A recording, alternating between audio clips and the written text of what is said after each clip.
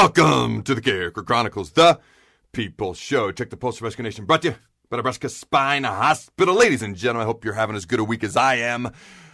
I've got 6 kids, and my life is never boring, but it's been a pretty good week nonetheless. Very blessed man right here. But the Huskers have a lot of talent. They've recruited well. They brought in a lot of talented guys. So I thought I'd give you 3 guys. Again, everybody has the right to make plays. I support each and everybody's right to make a play. But here are 3 guys who stand out to me right here, right now, to keep your eye on going forward. Obviously, this is a revolving door. It can evolve and change based on who steps up and starts making plays. But at this moment in time, here are 3 guys to keep your eyes on. We're going to start up front with the big nasties, the big uglies. All right. The offensive line. Hopefully, the future pipeline. We're going to start up front with Turner Corcoran. Now, his last year was his first season with the Huskers as a freshman. All right, he's a big dude, 6'6". Okay, got to put on some poundage, but he's a 4-star prospect when he signed with the Huskers. Now, he played really well in the last game of the season versus Rutgers. Several freshmen started on the offensive line that game. Got to give you a little bit of excitement. I know it's against Rutgers.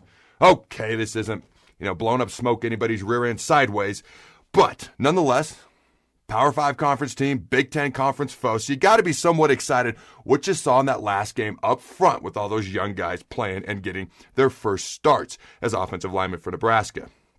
Now, the Huskers in that game had 620 total yards of offense, 365 yards rushing. They averaged 6.3 yards per carry, and they had the ball, which is crazy in this, I guess fast-paced Scott Frost offense.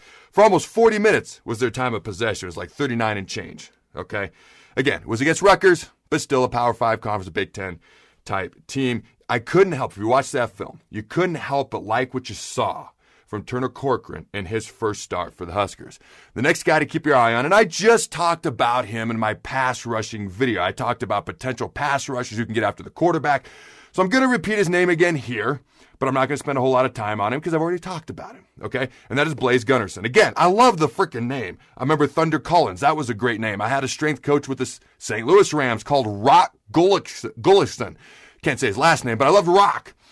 Here's a story I've never said publicly. I tried to name my son Jacob Thunder Rock Character. I love names like Autumn and Stormy and names like that, unusual names, Sunny.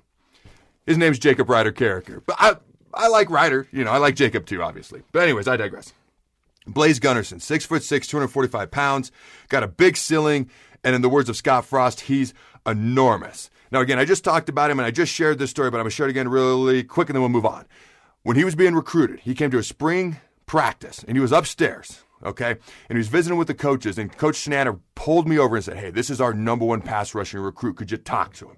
And that was my first introduction to Blaise, so the coaches think very highly of Blaise. All right, last but certainly not least, all right, Noah Pola-Gates. Now, he was a highly recruited prospect for the Huskers in the 2019 class, 5'11", 180 pounds, DB, more likely a safety. Now, he's got some vets in front of him, okay, some guys who are returning, but he played in every game in 2020, mostly on special teams, but on defense as well. He's not the biggest individual you've ever seen, but he's a ball-hawking safety, okay? He was invited to the All-American Bowl and Polynesian Bowl coming out of high school. He's very explosive, hard-hitting, great ball skills. Okay, Markel Dismuke, Deontay Williams, they're coming back. Okay, but Noah Pola-Gates, sorry, let me get that name right. Noah Pola-Gates. He was injured his first year with the Huskers. So he was a little bit banged up, kind of playing catch-up last year. But if you talk to Travis Fisher, the defensive backs coach, he'll tell you right here, right now, that he is caught up. Okay, and he thinks very highly of Noah Pola-Gates. I love it when I hear hard-hitting, explosive ball hawking. Some of my favorite words for a defensive back. All right, those are 3 guys that with a lot of potential, a lot of talent, a lot of ability. Future looks bright. Hopefully, we need to get out some sunglasses soon when we're watching them boys on the field. Who did I miss? Who else should be added to this list? I kept it short. It's only 3. A lot of talented guys. Let me know what you think I said right and where you think I went wrong. Until next time, Husker Nation, go big red, and always remember, throw the bones. Thanks again to our sponsor, Nebraska Spine Hospital. Ladies and gentlemen, when it's your spine, you do not want to mess around, and experience matters. That's why you can trust the experts at Nebraska Spine Hospital, the region's only spine-specific hospital. They are the best at what they do.